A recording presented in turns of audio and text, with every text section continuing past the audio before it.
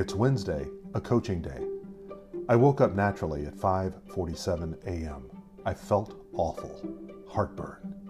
I ate after 6 last night. 2 tablespoons of apple cider vinegar helped a little. The real remedy? Eat before 6 and stop letting feelings derail my commitments.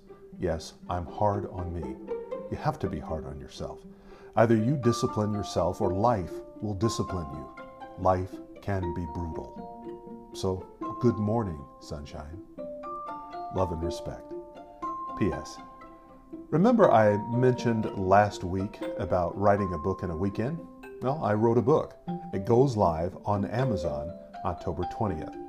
I streamed the whole process, idea to outline to writing, live. I also made a checklist to show you how. Next up, I'm making an online course. 0 to done in a weekend. Step by step, click by click.